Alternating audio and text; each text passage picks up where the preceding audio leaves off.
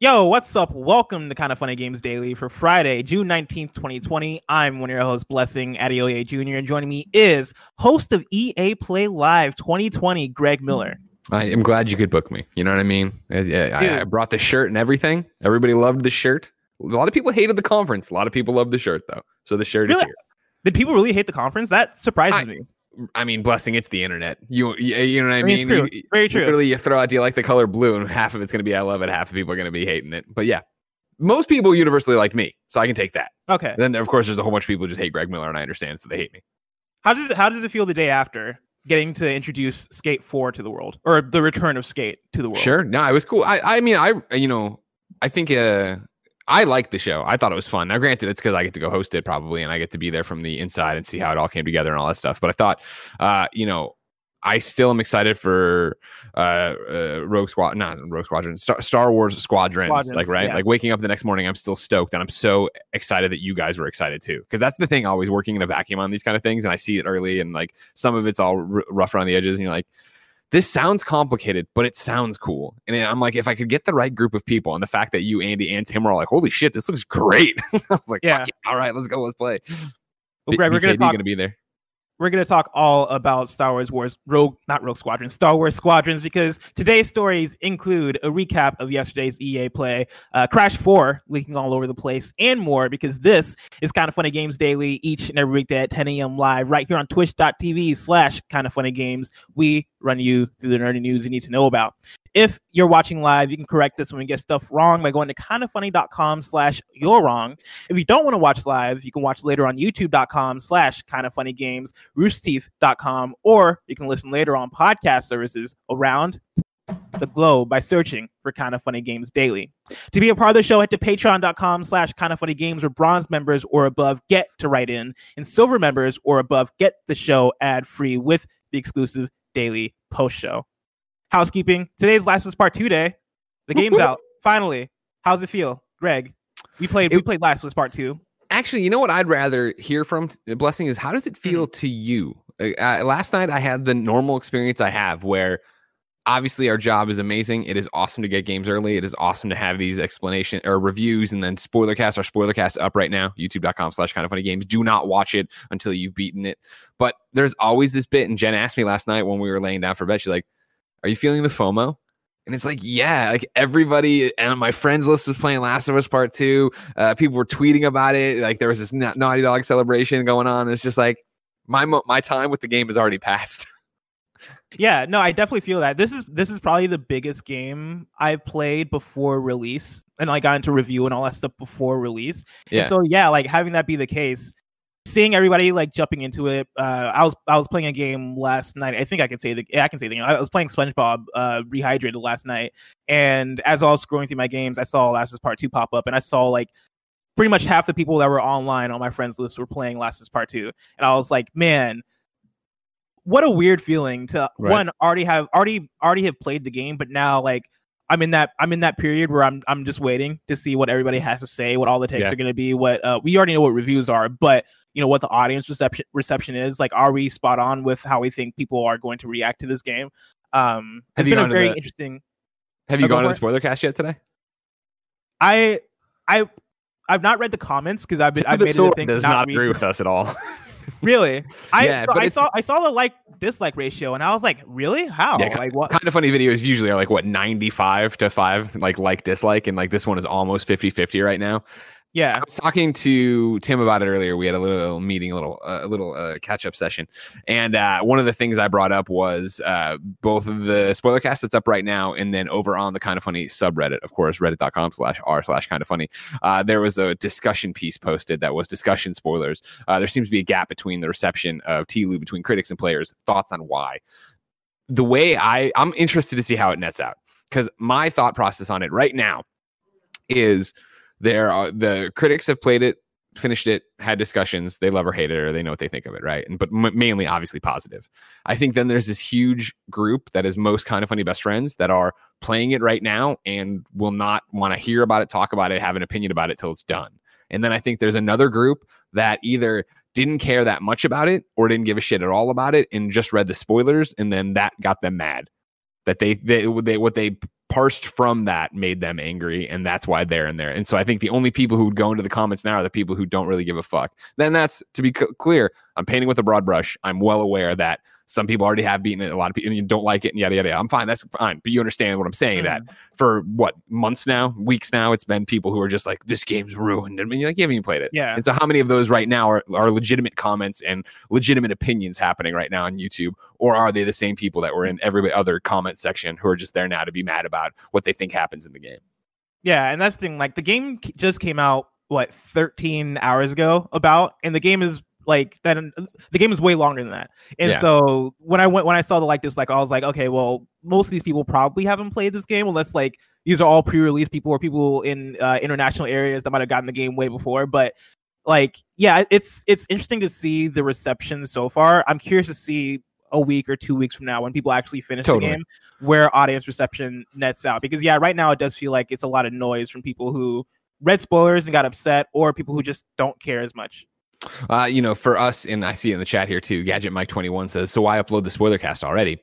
For us, we want it to be there when you do beat it. A lot of people are going to beat The Last of Us Part 2 this weekend, and will want to go have that discussion, and they may not have a friend who beat it, just like when we all beat it, so they can go listen to their best friends talk about it, me blessing Tim and Christine Steimer from What's Good Games, and have that conversation there. Like, the thing with our spoiler cast is that they are always long tail content. I think most Kind of Funny content you put up, and it like this show is games daily, right? So it gets, if it's lucky, 24 hours in the sun, usually more like 12 or something before it's just old news. Nobody cares and clicks on it again. Spoiler casts, we found, have had some of the longest tail of content. When you look at our God of War one, when you look at our Spider-Man one, both having the game directors on both of those. Next week, of course, Neil, Ashley, and Troy are coming through for a different kind of spoiler cast with me on the Games Cast. The week after that, Laura Bailey's on We Have Cool Friends to talk about all this stuff. Like, I think what's interesting is that love or hate The Last of Us, wherever people come down on it, I think that there's so many interesting discussions to be had. Greg, on the topic of Last of Us 2 audience reception, the nanobiologist writes in to patreon.com/kindoffunnygames, just like you, Kane, and says, hi, Bless and Greg. The Last of Us 2 is out on Metacritic, and naturally, it's getting shit on in the form of user review scores. Last I checked, it was at a 3.4. While the review aggregate site is cool and all, should Metacritic take responsibility for these review bombs like Steam did? While nobody thinks about review bombs too positively, it still feels dumb that Metacritic, one of the biggest sites for media reviews, lets review bombing be rampant. How could they fix this? Could they take the Rotten Tomatoes approach and just turn off comments? Could they remove the user review feature altogether? Are there other ways that you've considered that could improve the site to be much more open, truthful, and less trolly? Thanks. I mean, my knee-jerk reaction, I haven't thought much about it, and my knee-jerk reaction is let them eat cake. Go do whatever the fuck you want over there. I think I think if someone is going there and review bombing a game, movie, whatever on Metacritic and thinking that's making their point, I think it's actually working against them. When you go to a Metacritic and you see that Last of Us has a 95 or a 96, whatever it is, and then has a 34 or whatever with users, that doesn't make me go, man, the critics got it wrong. It makes me go, oh man, same thing is always happening. Internet's going to internet. Who cares?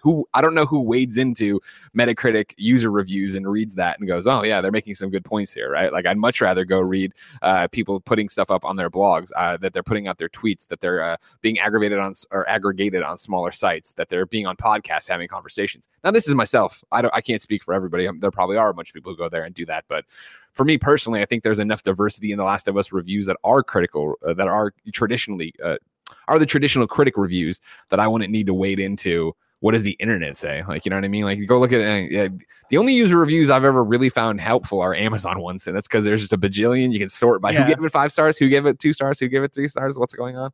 They have the questions they answered. Amazon does it good. Yeah, and then that's my thing too. I think between like Amazon and Yelp, those are the only times where I'm kind of paying attention to user reviews. In terms of Metacritic, like I don't really know what the solution is, because the first thing I would jump to is, don't allow people to review games until the day the game's out, which I assume is the case for Metacritic.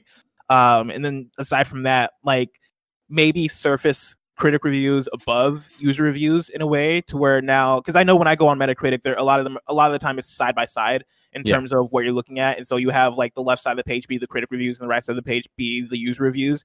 Maybe make it so that user reviews get less real estate on the screen. But like, even that feels like a minimal thing, and a thing that can be taken a wrong sort of way, because I feel like in some instances you don't want to make it seem that like critics get the last say on media or on games or on art, because you'd like there to be this sort of democratic approach to how we talk about art and talk about games, and how everybody is able to have a say and have their voice heard. But in terms of Metacritic, I think them as a site kind of had to like look in the mirror and be like, oh, okay, what is our purpose? Like, what are we here to do? And when you do click through on a lot of like Metacritic stuff, the first score you do see is the critic score, which tells me that they want to prioritize that. I open it up right now, right? And that's what you see. You see this giant green 95 next to Last of Us and the Metacritic Must Play award. And then over to the side, the smaller 3.4 user review. Yes. And so I don't know if the solution is to just commit to that all the way and just be like, hey, like user reviews are now going to be like this small corner over here, or what. But yeah, like review bombing sucks. And I mean, in some cases, like I think that information can be useful. Knowing that an audience doesn't agree with the critics, I think that can be useful information. Oh, sure. But yeah, in the cases of review bombing, I really don't know what the solution is. I think, again, it's the same as always with review bombing, where I just don't know. And again, I'm speaking from Greg Miller's point of view. Maybe you have a different one, and I totally understand that. That I just don't know anybody who's ever gone to Metacritic and been, other than the story of how different they are, has gone to Metacritic and been like, oh man, the user review is what sent me right on this. Not to mention maybe the critical review didn't set you right, but I think that's also the thing with critical reviews, is that you click on it and you're going to find the 10s from not us, we're not Metacritic scored, but like you're going to find the 10 from IGN, you're going to find the 8 from GameSpot, you're going to find on down the line of people actually thinking and feeling stuff. Metacritic, I always find in the user review specifically, I always find interesting because, yeah, you're bringing up that, yes, it's democratic and everybody should have their voice heard. I agree, of course, obviously. Mm-hmm. But the problem here is that, we're bombing this thing, we're doing this thing. You're just feeding into exactly why people don't care about user scores on Metacritic and why Metacritic does, because they want you to come click on their things and see. I'm clicked on it right now. I see a Verizon ad, a GameSpot Play for All ad. Like, they want you to come get served this ad, so they don't give a shit if you're coming in just to shit on the game. They don't come if you come in and say the game's good, bad, or blue. They don't care. They just want you to click on it and do it, and they want you to tell your friends to come be mad here too. And then I think users, and again, I'm speaking only as myself. Users come in and use Metacritic and go, "Oh, cool, 95. Well, I don't care. Oh, they're getting review bombed. Makes sense. Bye," and leave. And then it's the other question too of, you say, Blessing, what is Metacritic's role? What do they want to be? I think Metacritic is what it wants to be, where you come in and you go 95 and you bounce, you see all the ads. Maybe you buy it on Amazon off this big buy Amazon button. Maybe you don't. But I don't think that, for the most part, Metacritic is, trying to give everybody all steak and no vegetables, right? Like, it's when when I was at IGN, that ongoing fight for review scores, that yes, they matter, but we want you to read the words, understand how we got here, please, please, please. And then you get these breakdowns from tech ops and ad ops that would just show that, like, people click on the link and then in 3 seconds they scroll, see the thing, and they bounce. Like, that's what Metacritic is here to be. Metacritic is here to be that aggregate that you go through and you see what IGN, Kotaku, Easy Allies, everybody rolled into one things. Back to housekeeping. Thank you to our Patreon producers, Muhammad, Connor Nolan, and Blackjack. Today, we're brought to you by patreon.com/. Can I say one more thing? Oh, yeah, go for it. Sorry. No, because it's not about that, but it's a question. I don't know if you noticed, now that I'm not in front of the computer, I'm way back and I can see, thanks to Kevin saving my eyeballs. I keep the chat actually open over here. And a while back, one of the folks wrote in and said, and it's gone now, would there be a chance for Kind of Funny Best Friends to write in with their non-trolling Last of Us reviews and opinions? Yes, ladies and gentlemen. It is not this week's PS I Love You XOXO, but next week's. So well, I guess that doesn't make sense either. Not the next PS I Love You, but the one after that, after we were giving you like, a week plus with the game. That is the one where I want you to write in with your reviews. It'll be me, Blessing, and Janet Garcia from IGN talking about it. And that'll be the episode that'll be out theoretically on the 30th of June. So yeah, the week after next week. That checks out. And yeah, I'm very excited for that. Very excited to do an episode with Janet Garcia. Looking forward to that. And again, we're brought to you by patreon.com/kindoffunnygame, but I'll tell you about that later. For now, let's begin with what is and forever will be the Roper Report. It's time for some news. We have 3 stories today. Baker's Dozen.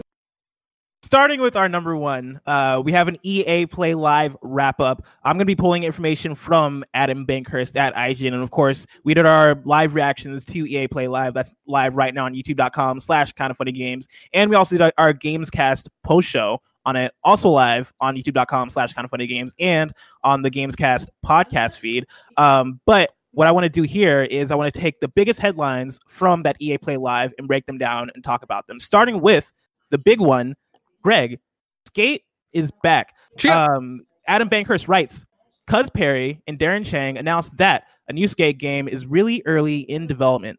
Skate 3 was released in 2010, and fans have been clamoring for a new entry. It appears they'll get their wish.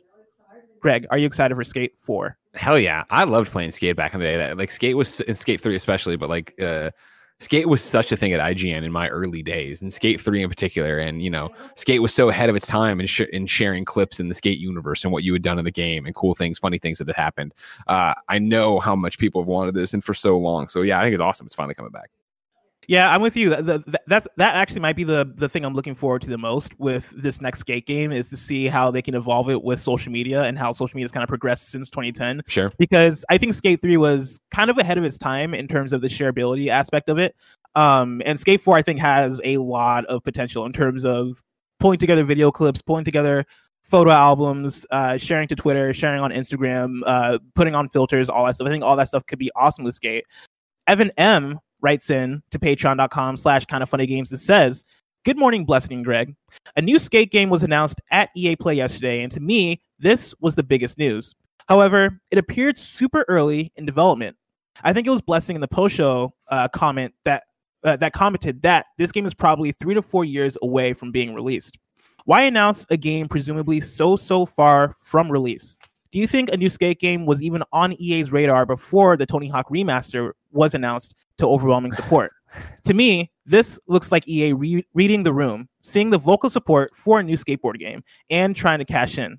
I'm all for a new Skate game, but the last thing I want is a publisher-forced game where the only reason it's being developed is because EA sees dollar signs, and not because the developer/creative team wants to make a new game. Do you think announcing a new Skate game so early was a good idea or a bad idea? Thanks for all you do. Regards, Evan M. Damned if you do, damned if you don't. Like we talk about it since 2010. Skate has been absent, and since probably 2012, every time EA has done anything, right, it's been bring back Skate. Why aren't you bringing back Skate? You know, last year at the end of EA Play, I made a joke about Skate 4, right, and like got people super pissed off on the internet because they were waiting. You know, that's so many people's get hype moment for EA. I think they did it here to, you know. Obviously they did it here and they did it this early because they finally had something to say. And don't get me wrong, as a viewer, as a fan, I much would have preferred a trailer. I would have seen some gameplay footage, some teaser stuff. And the fact that they didn't do any of that, it means you're right on the money that, yeah, they are super early on this, that it's not even to the point that Motive's secret game that Mitch was talking about that got put in the montage yesterday of moving blocks in grayscale, right? We're not even there apparently with Skate 4 or Skate, or whatever they're going to call it. I think that would have been a better presentation. That would have been a cooler one more thing. But in general, why did they do it here? Because they're finally moving on it and they want to let the audience know that, yes, you are heard. We understand it. We see you saying Skate 4, bring back Skate. We want more Skate. Like, we have to say, we don't want to go 3 more years of use. EA, of course, is this giant company, right? And EA, of course, fucks up all the time and makes bad decisions all the time. They make good ones too, but we're way more likely to take them into the street and flog them for their loot boxes and flog them for their terrible statements, right? So to come out and act like you're ignoring the audience, right? Like, to imagine if we took away party mode and then said nothing about it. Like, it's not exactly the same, but it would be a similar thing of like, what are you doing with party mode? Where's party mode? Why'd you take away party mode? Blah, blah, blah. It would be... Yeah. And we just ignore it. That makes us look like assholes. And like before, we've done that with Kind of Funny, where we've had not different decisions or remove things, but we haven't answered questions that are being asked because we're like, oh, well, we're going to do it on January 5th. We're going to announce it then. And we think it's building excitement. And in reality, what it was building was bile and anger that we were ignoring you and not talking to you, right? Like, I always talk about authenticity and actually communicating with your audience. EA has a long way to go with that. By no means are they there, but this is one of those steps towards it of like, listen, we hear you. You want Skate? We brought back the 2 guys. Let's go. We're making Skate. Yeah, I'm with that too, especially the part about damned if you do, damned if you don't. Because for me, when they revealed it, I was excited and I was like, "Oh, awesome! Skate is back. I love Skate." But I also had the response of, "All right, where's the trailer? All right, this is obviously very early. All right, why are we hearing about this now instead of a few years from now when it's more of a sure thing?" For me, whenever a game is announced this early, I immediately get kind of skeptical about whether we're going to come. Yeah, will it actually come out? Like, will we actually see the final product? Right? Like, where is Beyond Good and Evil 2? Where is Agent? Where are the games that were announced early that we just didn't get? You don't even have to go that far, right? Like, remember Amy Hennig's Visceral game, like Star Wars game, right? Like that was a thing that we got teased and shown. And like this has happened before, and it could happen again here. You know what I mean? It's very much that.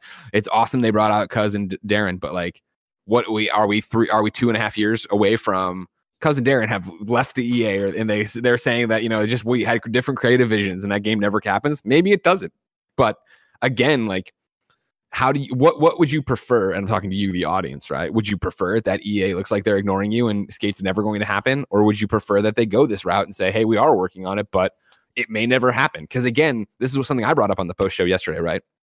That for years we've seen people, when movies get announced or scripts get optioned, and people turn and go, man, what movies talk about movies so early? Why don't games do that? And I think there's so many more things that can go wrong making a game. I think we've heard it a million times, right? That games get to a playable state and they play them and they go, fuck, this isn't fun. And then it is that thing of like, can we fix this? Can we not? Do we cancel a project? Do we move on? Like, that's the reality of the business. And I think that for better or worse, EA decided to take this one and try to act like humans and be like, all right, cool. We're working on games. Here's one of the games we're working on. And these guys are trying to bring Skate back. Now, they didn't present it in the way I am of like, we're trying to make a new Skate. Maybe it happens, maybe it doesn't. They were very clear, like, this is Skate and it's happening. So careful what you wish for. Are we getting a Mirror's Edge 2? Who knows?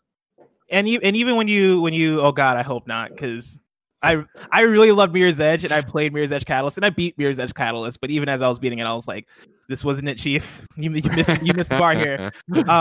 But even to Evan, the part in Evan's question here, where he's saying the last thing I want is a publisher forced game where the only reason it's being developed is because EA sees dollar signs. I think the reason any EA game is developed is because they see dollar signs, right? Even like, I know like the one example we can probably pull are the EA originals, where they don't necessarily see money off of that.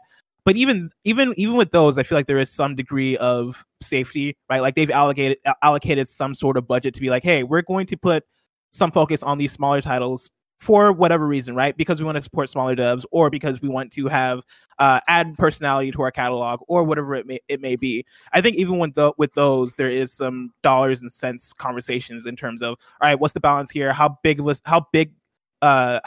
large of a scale project can we support, and all that stuff. And I think that all comes down to dollars and cents. And you look at any other EA game, right? Like you look at the sports games, you look at Apex, you look at even the Star Wars titles, right? Like EA is making those games while saying dollars and cents, and that's not necessarily inherently a bad thing, because they are a business. Like they do have to make money, they do have to be able to support their developers. But I think EA especially is a company that, you know, you look at what they're doing and you look at how they operate, and the reason why they're making Skate 4 is because Skate 4 is going to make money for them. It probably won't make as much money for them as FIFA or Apex or their bigger titles, but there's still enough of an audience there for Skate 4. And I think it's very apparent how big of an audience there is for Skate 4 that they're obviously going to make money off of it, or they obviously see it as a dollars and cents thing for them. Yeah, I mean, I hear what you're saying, and I think we're all on the same page. But to be very clear, Evan M., like, every game is developed because the publisher sees dollars and cents. Like, there are very few instances where you sit there and go, we're doing this thing and we know it's just going to lose money. In fact, Peter Moore from EA talking about the originals is one of the few people I've heard say that publicly. And I mean, I can sit there and look at PlayStation, and obviously Concrete Genie, I'm sure they sat there and were like, this is not going to do gangbusters, but this is the budget for Concrete Genie. This is what we think it'll make. We're going to take that gamble. Like, that's why people make games. And I should say that's why publishers publish games and back games. Developers make games because I believe in my art. I believe in this vision. This will be fun. This will elicit an emotion from the player, right? But when you get down to why a game is actually getting, and like, you say is being developed because EA sees dollar signs. It's being published because EA sees dollar signs. I would say it's being developed because people have a desire to make a fun skate game. But again, I think we often lose sight of, like, for better or worse, video games are a business. And you know what I mean? Like, you can even sit there, and again, I know I'm just a PlayStation guy, so I'm bringing a PlayStation. Sit there and point to, well, look at the chances they're taking with Last of Us, and it's, you're playing as a lesbian woman going out for revenge. Look at Concrete Genie and this thing they're doing, right? You can point to those, but then think of all the times we've heard from people like Sucker Punch and people like Guerrilla and whoever that went to that Sony worldwide meeting, right? Now PlayStation Studios, but like went to the worldwide meetings, taught and pitched games to Shu, and Shu shot them down. Because, like, guess what? It's not that Shu didn't think they were artistic. He probably thought they wouldn't make money, that they wouldn't be a return on investment. Yeah, and I think that's the big thing here. And I'm looking forward to Skate. I think Skate's hopefully going to be awesome when it comes out. But yeah, knock on wood, knock on skateboards. But yeah, like it's one of those things of we'll see for me, right? And even to the part in Evan's question of, do you think a new Skate game was even on EA's radar before the Tony Hawk remaster was announced to overwhelming support? Yes, I do. Like I think I don't think they're lying when they're talking about, hey, the comments made this happen. Hey, like, you guys did this. If you look yeah, if you look at any EA post on like Instagram or Twitter over the last however many years, there's so many Skate 4 comments there. And like, they know that people want Skate 4. They know that there's an audience for that. But I think for them, it was a thing of, hey, all right, when does this make sense for us? Does it make sense right now? No. All right, we'll revisit the idea in the future or in another meeting and see how we can justify this game's existence. And I think they finally got to the point where they could justify making the game, thus it happening. Yeah. If anything, I think when they saw Tony Hawk get remastered, like, fuck, god damn it, we were so close to being out first, or saying something, not out. Greg, let's talk about Star Wars Squadrons. We now know way more about the game. Again, this is Adam Bankhurst from IGN. EA Motive revealed gameplay of its upcoming game, Star Wars Squadrons, a game that takes place after Star Wars The Return of the Jedi. Featuring both single-player and multiplayer, Star Wars Squadrons aims to be the greatest Star Wars pilot game ever. The campaign will have players assuming the role of both a New Republic pilot and Imperial fighter pilot as part of the Vanguard and Titan squadrons, respectively. Multiplayer will include modes like Dogfight, an all-out 5v5 battle, and the signature mode, Fleet Battles. Fleet Battles feature multiple phases and begins in a social hub that allows for strategic planning. Then players will enter a battle that begins with a dogfight in the middle of the map. It then transitions to one of the teams attacking the enemy's medium-sized capital ship before finally taking the battle to the enemy's flagships. Star Wars Squadrons will be released on PS4, Xbox One, and PC on October 2nd, 2020, with full crossplay and VR support for PS4 and PC. Oh, and there are no microtransactions. Greg, we're all excited for this. Yeah, surprisingly. You know what I mean? Yeah. And that's for me, I think I really fell in love with Star Wars. I enjoyed the films fine or whatever before, but like fell in love last year with going to Galaxy's Edge, playing Fallen Order, getting my lightsaber, being a goon. But even then, like, I started up Battlefront 2 afterwards, the single player portion of the game. And I was like, why did I fall out of this? Because I had started it at launch and then played for a while. And I was like, oh, this is why I just fell out of it. And I downloaded Old Republic the other day, the MMO that I played at launch. Yeah, I played it at launch back in the day in the old spare bedroom on the PC. I was like, you know what? I want to kick the tires on that again. So I downloaded it, but haven't started it. And then even when it was getting talked about, I was like, this sounds cool, but I don't know if it's for me. Like, I don't have that. I didn't grow up with I want to be a X-Wing pilot, right? I didn't have that dream like so many people did watching Star Wars. My best friend Poe did, right? And I would go to Poe's house and help him set up computers, believe it or not, set up computers and then watch him play TIE Fighter and X-Wing and all that crap. And he loved it. But I was like, when they announced this, I'm like, that's cool. It's going to be fun for, people. Cinematic trailer is cool. And then watching the gameplay and seeing the depth and then starting to let yourself dream of like, oh man. And it was that thing of like, I know I'm going to play this and I probably will finish the single player and never play it again. And then to watch you guys on the live reacts be like, this is awesome. We're going to be terrible, but I'm in. And I was like, if we can have a team of terrible pilots that just play the PvE section together, I'm in. Yeah, exactly the same. This trailer was the one that for me sold the game to me, right? Like I saw the original cinematic and we talked about the rumors and all that stuff had me like, all that stuff piqued my interest, but this was the thing that grabbed my attention. Yeah. Greg, a question I have for you. Sure. And this is going to be me showing my cards a bit. Oh, here we go. I love it. How do you think this game is going to review? Because I was eyeing it a little bit for our fantasy draft that we have going on for PSLV XOXO. And I sat there and I was like, all right, I could pull this game, or I could like bid on this game, but I don't know if I think this game is going to review as well as I want it to, right? Like, do I think this game is going to get above a 70? Yeah. And that's kind of where my my inner battle was happening, right? Like, where does this game land around a 70? Because I then looked up Star Wars Battlefront 2, and that game at launch I think reviewed at like around a 66 on Metacritic, which for me wouldn't be a good poll for the fantasy draft. Where's your head at? No. I mean, I feel like I don't want to show my cards. I bid on it last night. All right. Oh. So there you go. And I know you have no money left in the bank after your giant Miles Morales. I got $1. I don't think I have to worry about you beating me for it. Hopefully Dornbush doesn't hear this. Nobody dime us out to Dornbush, right? For me, it's going to be interesting because what are your expectations for this game? I think that in the lead up to it, right? One of the big things you were talking about, it's $40, which you thought like, oh, that sets your expectation of like, what are we really getting, right? That was revealed beforehand or leaked or whatever. And it was this, okay, so is it going to be a real game? Is it going to be full of you watch what we saw yesterday and the excitement everybody has, and even like, because it looks incredibly nerdy. Of like, all right, cool. Like, yeah, you got to manage your power to your weapons, but then if you're getting shot, downplay that to your shields, and it's like, it seems like the evolution of the memories everybody has with X-Wing and TIE Fighter, right? And so I think if they can nail that, if they can make the combat of flight fun and get you into it, I think then when you add in a $40 price point, then when you add in cross-play, right, that you're able to play with one giant pool of people, then you add in the ability that, yes, not only is it cross-play, it's cross-screen, it's VR if you want it to be, it's not VR if you don't want it to be. Like, I think even if it's a smaller experience, even if the campaign's only 5 hours, and because it sounds like the campaign's leading you into the multiplayer, right? Like it's going to teach you the ships and then let you go off and do your thing. I feel like it's that game that could score well and just be hey man, for what this is, it's good, it's great, we enjoy it, we're having fun with it.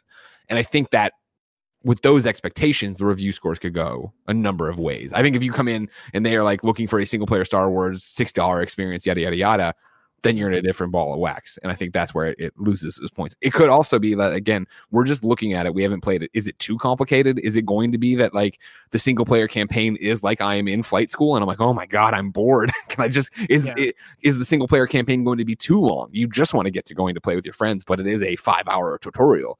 Like there's a couple different ways this could go, but I was super, I don't want to say, I was glad, I guess, for Mitch and the team at Motive yesterday that the reception was universally, from what I saw, like, this looks great. Like, I can't wait to play this. This seems like a lot of fun. Like, I wasn't expecting that based on the paper or the leaks and what we had heard about it beforehand. What about you? Yeah. I mean, in terms of how I think it's going to review, I really don't know. Like, I think it could lie anywhere between a 60 and an 80. And I know that's like a wide range, but at this point, it really does come down to execution and what our expectations are for a $40 game. I think it being $40 helps helps us set it better, but I think that does probably come with some sort of expectations as far as like scale. Like where does this game end up as far as like how big it is and how much you can do, and how much it feels like a full game versus a $40 game. And so yeah, I really don't know. Either way, I'm still like looking forward to it, even if it ends up at like a 60 something. That's still like good for me because I'm looking forward to this game as less so like a hey, this is a critical success. I'm more so just looking for this game to be fun, and if it's fun, then I'm down for it. It's kind of where I'm at. Yeah, 100%. And that, I mean, and that's my thing is you walk that line of I just want it to be fun to play with other people, right? Like Predator Hunting Grounds is a game we enjoy playing, right? But I hope this is better than that. You know what I mean? Like I hope that this is like this is the impressive Star Wars experience. This is you getting lost in the cockpit. This is having these amazing dogfights and doing all this crazy stuff. Greg, let's talk about Joseph Fares's new game. Haze Light's Joseph Fares announces It Takes Two. Fuck the Oscars. Again, this is Adam Bankhurst of IGN who writes, Ferris announced It Takes Two, the studio's next game following Brothers: A Tale of Two Sons and A Way Out. It is a co-op action-adventure platformer that will blow your fucking mind, according to Joseph Ferris. It Takes Two follows a child whose parents are divorcing. To cope, she creates imaginary versions of them who must work together to make it through the story. It Takes Two is scheduled to release in 2021. Under the EA Originals banner, we also got Lost in Random by Zoink Games and Rocket Arena. And It Takes Two looks awesome. Like, I'm really looking forward to that game. Yeah. I loved the lead-in they gave of, Joseph really telling his story, right, of trying to immigrate out into Sweden and stuff and what was going on there. And then trying to take, obviously him pulling from those themes, I think, in his family life and putting them into this game. It seems like, the emotional indie bullshit I love so much. So, let's go see it. And then lastly, did you play A Way Out? I did play A Way Out. I loved A Way Out. I thought A Way Out was awesome. Yeah. And so, like, if this is kind of piggybacking off of that with co-op, like, weirdness, or not weirdness, but like quirky ways in which you can interact with each other in game, that I'm totally down for it. I love that about A Way Out. Yeah. Kevin and I played it together. I had a good time with it. And then lastly, from EA Play, Apex Legends is headed to Switch Switch and Steam with full crossplay. Apex Legends will be headed to Steam and Nintendo Switch later this fall, alongside full crossplay with PS4, Xbox One, and PC. Respawn Entertainment explained Lost Treasures, the latest collection event headed to Apex Legends, arriving on June 23rd, 2020. It'll see the return of Armed and Dangerous Evolved, the limited mode that only allows snipers and shotguns. It'll also introduce a mobile respawn beacon that each player will have at the start of each match. Be careful, however, because the respawn stations across the map will be gone. A new area, Crypto's Map Room, will give players a new look at what motivates Crypto. There will also be exclusive content and cosmetics that can be earned by completing in-game challenges. Greg, I know you don't play Apex Legends at all. I almost interrupted you to read the story because I want your opinion on this, because this was the one, when I was doing all the rundown of stuff and we were, rehearsing and then filming and all that jazz. This is the one that I was like, okay, this is for Blessing. And then, of course, Jeffy Grub tries to ruin it all with his leaks and announcements leading into it. You know what I mean? Teasing what's going to happen. And I did read all of Jeffrey Grub's leaks beforehand, and so I kind of knew all this is coming. But even still, like, the confirmation of it was really fun, was really good. I think all this sounds awesome, especially crossplay. I didn't think they would implement crossplay, because I remember when Apex Legends was first coming out, they were talking about how I forget which engine it's developed in, but they were talking about how because of the engine, because of certain things, they wouldn't be able to implement cross progression and crossplay and all that stuff. And I kind of took that and I was like, I get it. Technology is hard. I guess this is the hand I'm dealt, right? My favorite game of 2019 can't have crossplay. I'm fine with it. And so to see them actually like figure it out and to see them implement it, I think is awesome. I really hope they figure out cross progression. I think that would be the thing that would really blow me away and get me excited, because the game coming to Switch is awesome. I want to download the game on Switch so I can play it in bed or on the go or whatever. But you don't want to restart it. You don't want to re-roll all your progress there. Yeah. I don't want to re-roll all my progress, because at this point in Apex on PS4, I'm like level 100 and something, and that comes with all the cosmetics, that comes with all the guns and all the different stuff. I don't necessarily want to start from zero again, but it being on the Switch regardless, without cross progression, I think is still cool. And getting to play with whoever on any console or PC, I think is really cool as well. Like this is all welcome additions, and the update as far as like the new event, seems really cool. I'm definitely down with the respawn beacon thing. Every player starts with a mobile respawn beacon. That sounds like a cool twist. I'm definitely down for it. I'm curious to see how that actually plays out. And it's always lovely to see that Apex Legends continues to continually update the game in a way that feels like it's actively refreshing. You don't really get bored with it. Sure. I have two your wrongs for you. The Nanobiologist says Apex Legends is made on the Source engine. That's what I thought, yeah. And then mine is that you said Jeffrey Grub. It's Jeffy Grub. Oh, it's Jeff Grubb's new name, and he has to only be referred to that. If anybody could get Dean Takahashi on the line, I'd like to change all of Jeff Grubb's bylines on GameSpeed to be Jeffy Grub. Greg Mavericks writes in to patreon.com/kindoffunnygames and says, "Hey KFGD crew, with EA Play Live not having much in the way of knockout announcements, do you think we'll have to wait an entire year until we see the next round of tentpole EA games? Or can we hold out hope for some surprises at a more imminent event, like perhaps the Game Awards later this year? Thanks from Down Under Mavericks. I think you'll have to wait for, when you say big tentpole EA games, I assume you're talking about a new Mass Effect, a new Dragon Age, all that kind of stuff. Yes, I think you'll have to wait. I do think that everyone is on the same page that this Mass Effect trilogy remaster thing is real, and that announcement has to be imminent. Is it going to be saved for N7 Day, or is it just going to be announced beforehand and it comes out around? Does none of that matter at all? I don't know, but I believe that game is real. I believe that game is coming. I was surprised it was not part of this show. You know what I mean? Like when they, so the way, you get approached for this kind of stuff, I have to sign an NDA and then I'm told everything. And so when I hadn't signed the NDA and I was like, well, what's happening at the show? Because I always want to make sure it's a good show.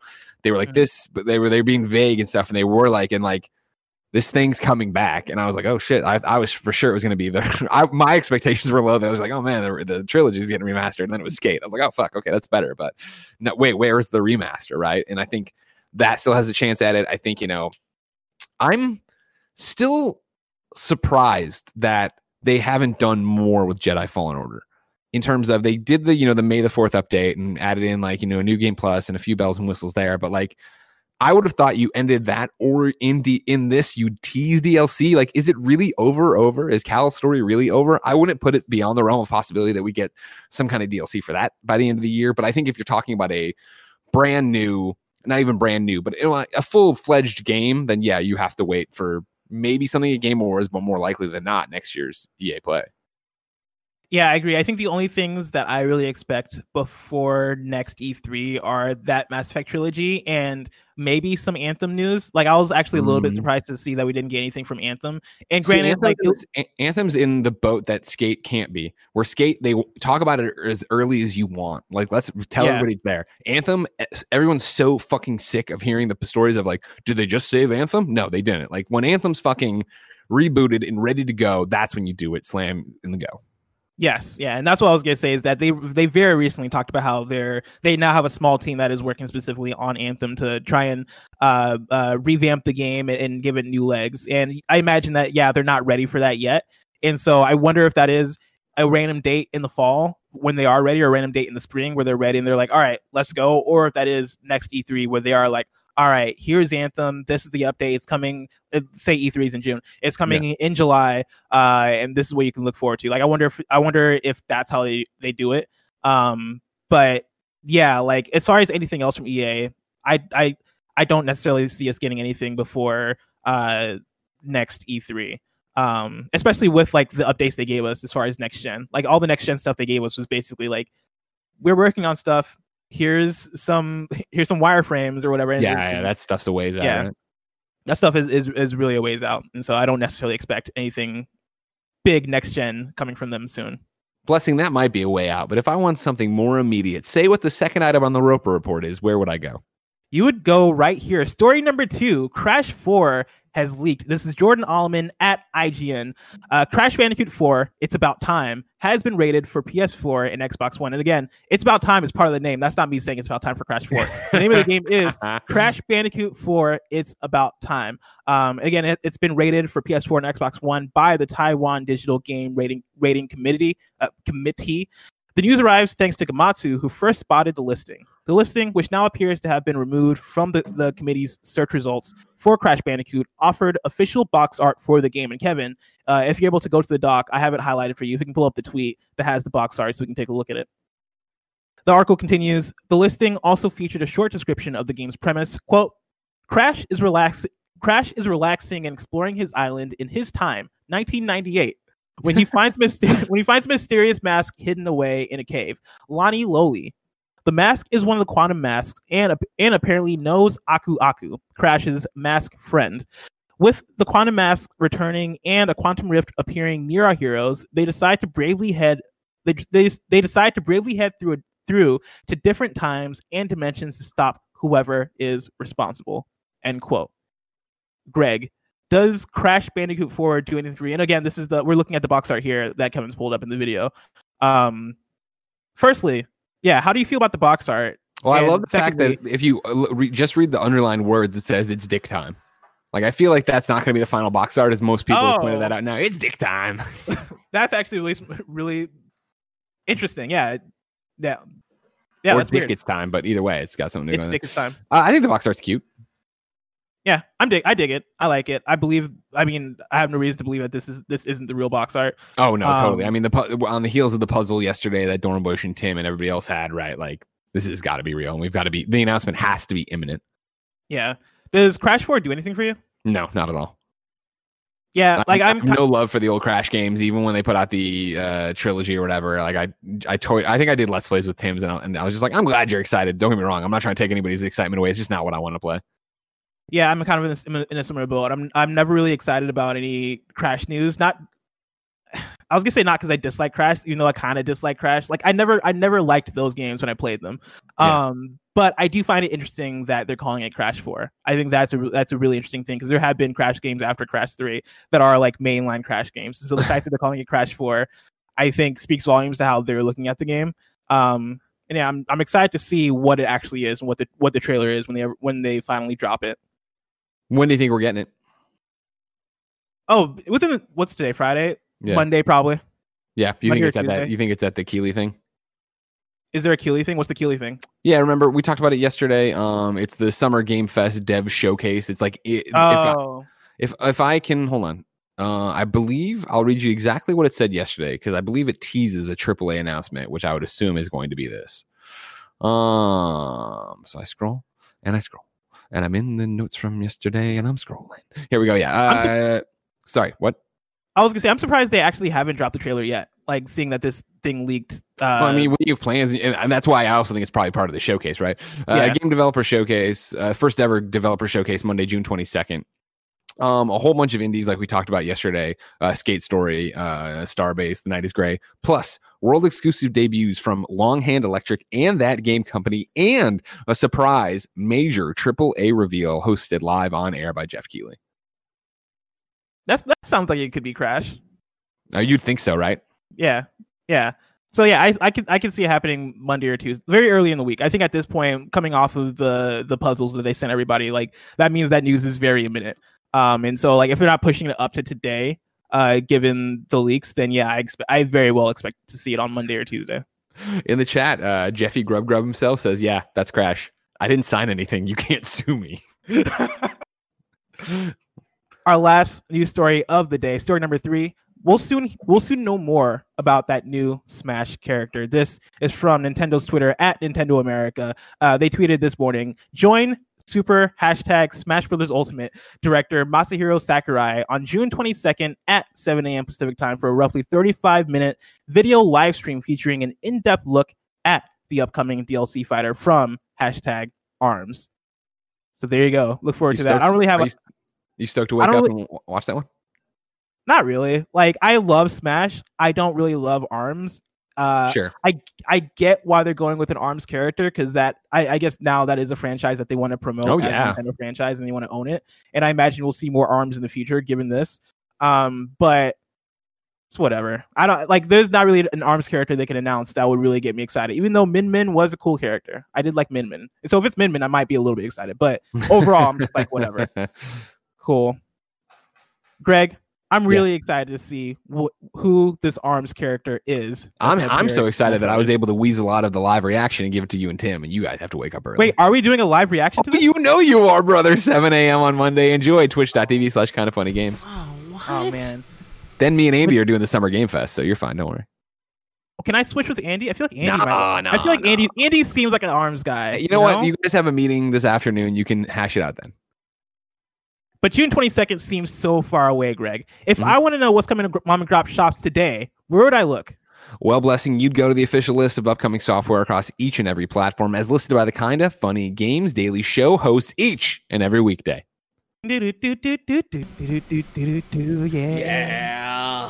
Out today, we got The Coma 2 Vicious Sisters for PS4 and Switch, Radio Squid for Switch, Burnout Paradise Remastered for Switch, which I've been playing, and man, that game plays well on Switch. I absolutely love it. Yeah, dude. It's one of those ones where it's like, finally, the definitive way to play this game.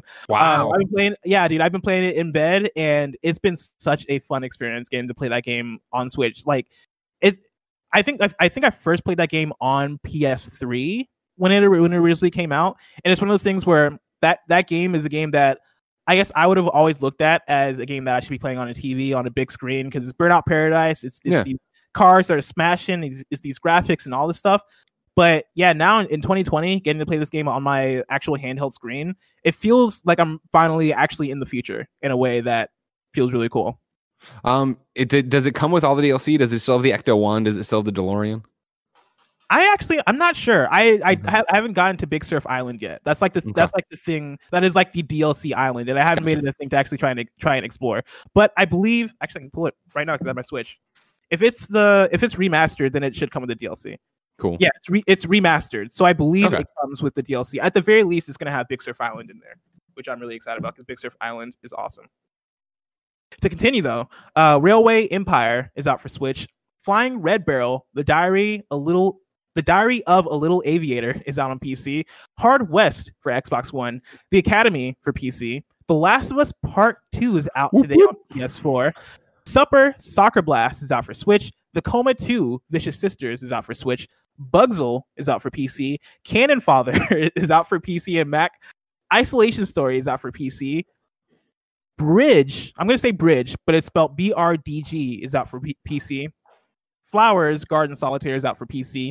The Academy, the first Riddle, is out for PC and Mac. And a new Grindstone update is available now to Apple Arcade subscribers. Whoop, whoop. Deal of the day now through June 29th. Join EA Access, and your first month is just 99 cents. Membership lets you try new Electronic Arts titles days before release. Dive into our library, or I guess their library. This is Electronic Arts speaking. I just copied it right out of the press release. I did no work on it. Dive into our library of great games like Need for Speed Heat, FIFA 20, and more. Plus, NAB savings of 10% on all EA digital purchases on PS4.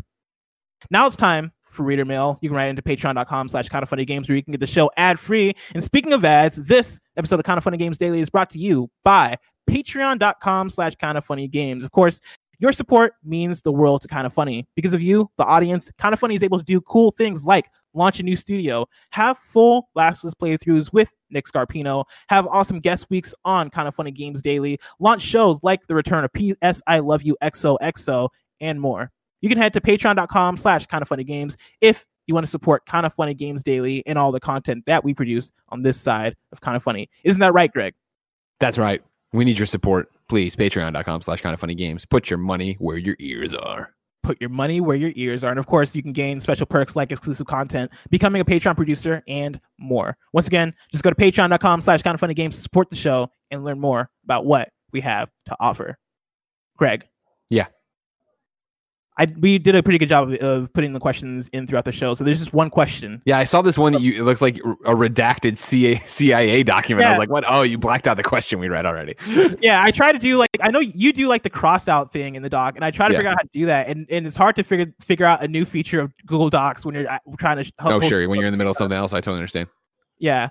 Groovy Muse writes in to patreon.com/kindoffunnygames just like you can and says, new Pokemon Snap, a new skate game, Patapon 2 remastered. These are the games that the internet and Greg Miller seemingly willed into existence. What game would you like to see the internet push for next? Oh, man. Groovy Muse. Can we, at some point we have to say we've gotten everything. Do you understand, Groovy Muse, that we willed into existence Kingdoms of Amalur Reckoning coming back? Do you know how absurd that is? That somehow we were able to make this game that bankrupted Rhode Island and 38 studios return through a different publisher that got it away from EA. Now THQ Nordic is back from the dead, and they've brought, you look around and it's one of those, we've said for a long time, somebody's playing in 2020, they're playing SimCity and just setting off every disaster, right?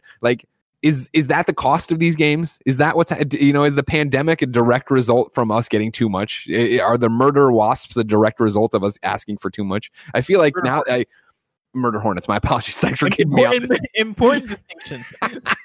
Thank you for keeping me honest. I don't know.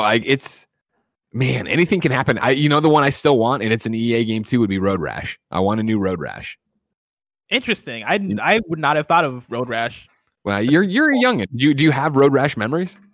No, not at all, actually. Dude, Road Rash. I played Road Rash, but I don't have like memories of playing it in my childhood. Road Rash on Genesis? Are you kidding me? Man, just weekends spent there smashing people, whipping chains above my head into them. But even N64 Road Rash, which was terrible, me and my friends played nonstop.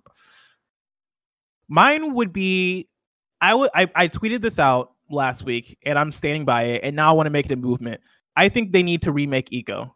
And whether that is Blue Point implementing like the same techniques. Let it go, man. No, because Eco is a masterpiece and we don't give it the respect it deserves. Eco is amazing. Eco is an awesome game. Of course, what's the name of the studio? Fuck, I forget the name of the actual studio that does Shadow Colossus and stuff. But it was first game. Go ahead, sorry. Ueda is the name of the Ueda is the guy behind him, and he's got a new studio he just founded. Is that the name you're looking for? Or are you looking for? No, I was looking for the actual original like studio name, but we can just say Ueda. Ueda's first game, Eco, fantastic, and it should come back. That's all I'm saying. It was Team Eco, right? Oh, you're right. It was Team Eco. That's why I can remember it. Well, because they were part of Japan Studios for a hot second, right? And then it was Team Eco, or I might be conflating that part of it. You're right. It is Team Eco. But yeah, I want to see Eco make a comeback. I'm checking chat here. And it's a lot of them are asking for too much, all right? But a lot are behind me on Road Rash. Simpatico 115 has a great one. Crazy Taxi. We do need a new Crazy Taxi with a new soundtrack. Like, come on now. That'd be freaking dope. That's a very good one. But people are like, Sly 5. Like, calm down, nanobiologist. You already got a new Sly, and it clearly didn't set the world on fire. You should have embraced that and been like, holy shit, we got a Sly. I'm happy. That Mass Effect trilogy too. I want to see it. Like, I believe it exists. I just want them to finally show it and for it to finally be in my hands because I want to play it.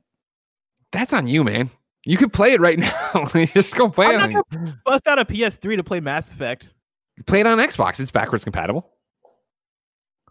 I guess that is a good point. Did you just say you're not going to bust out a PS3?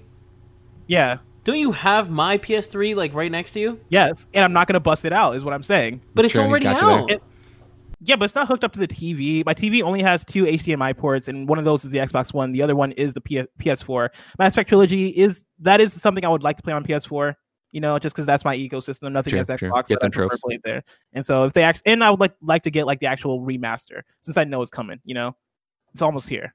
Probably, possibly. It's time to squad up. Nanobiologist writes in with a squad up for Twitch and says, 2 months ago, I, along with Tim, Belinda, Josh Silverman, and Alyssa, took a lot of people on a remote trip to Disneyland.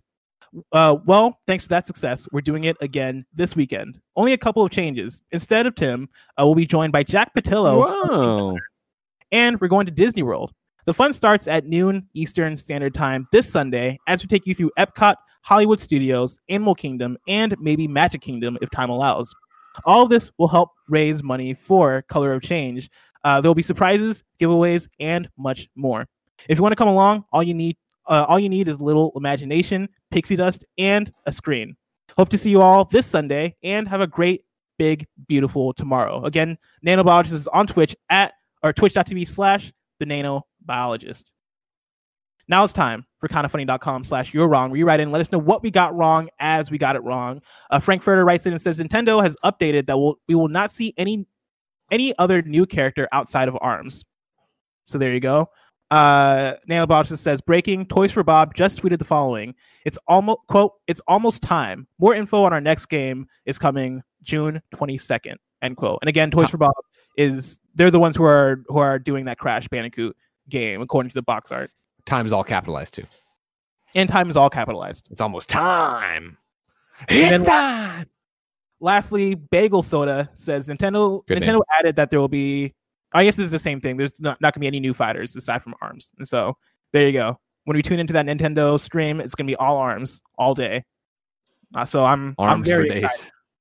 ARMS. You know, hey, I mean, like I said, you can debate with Andy, who's getting up at 6:45 to react with Tim to this crap on a Monday too. On a Monday. Why we can skip this. We don't have to tune in.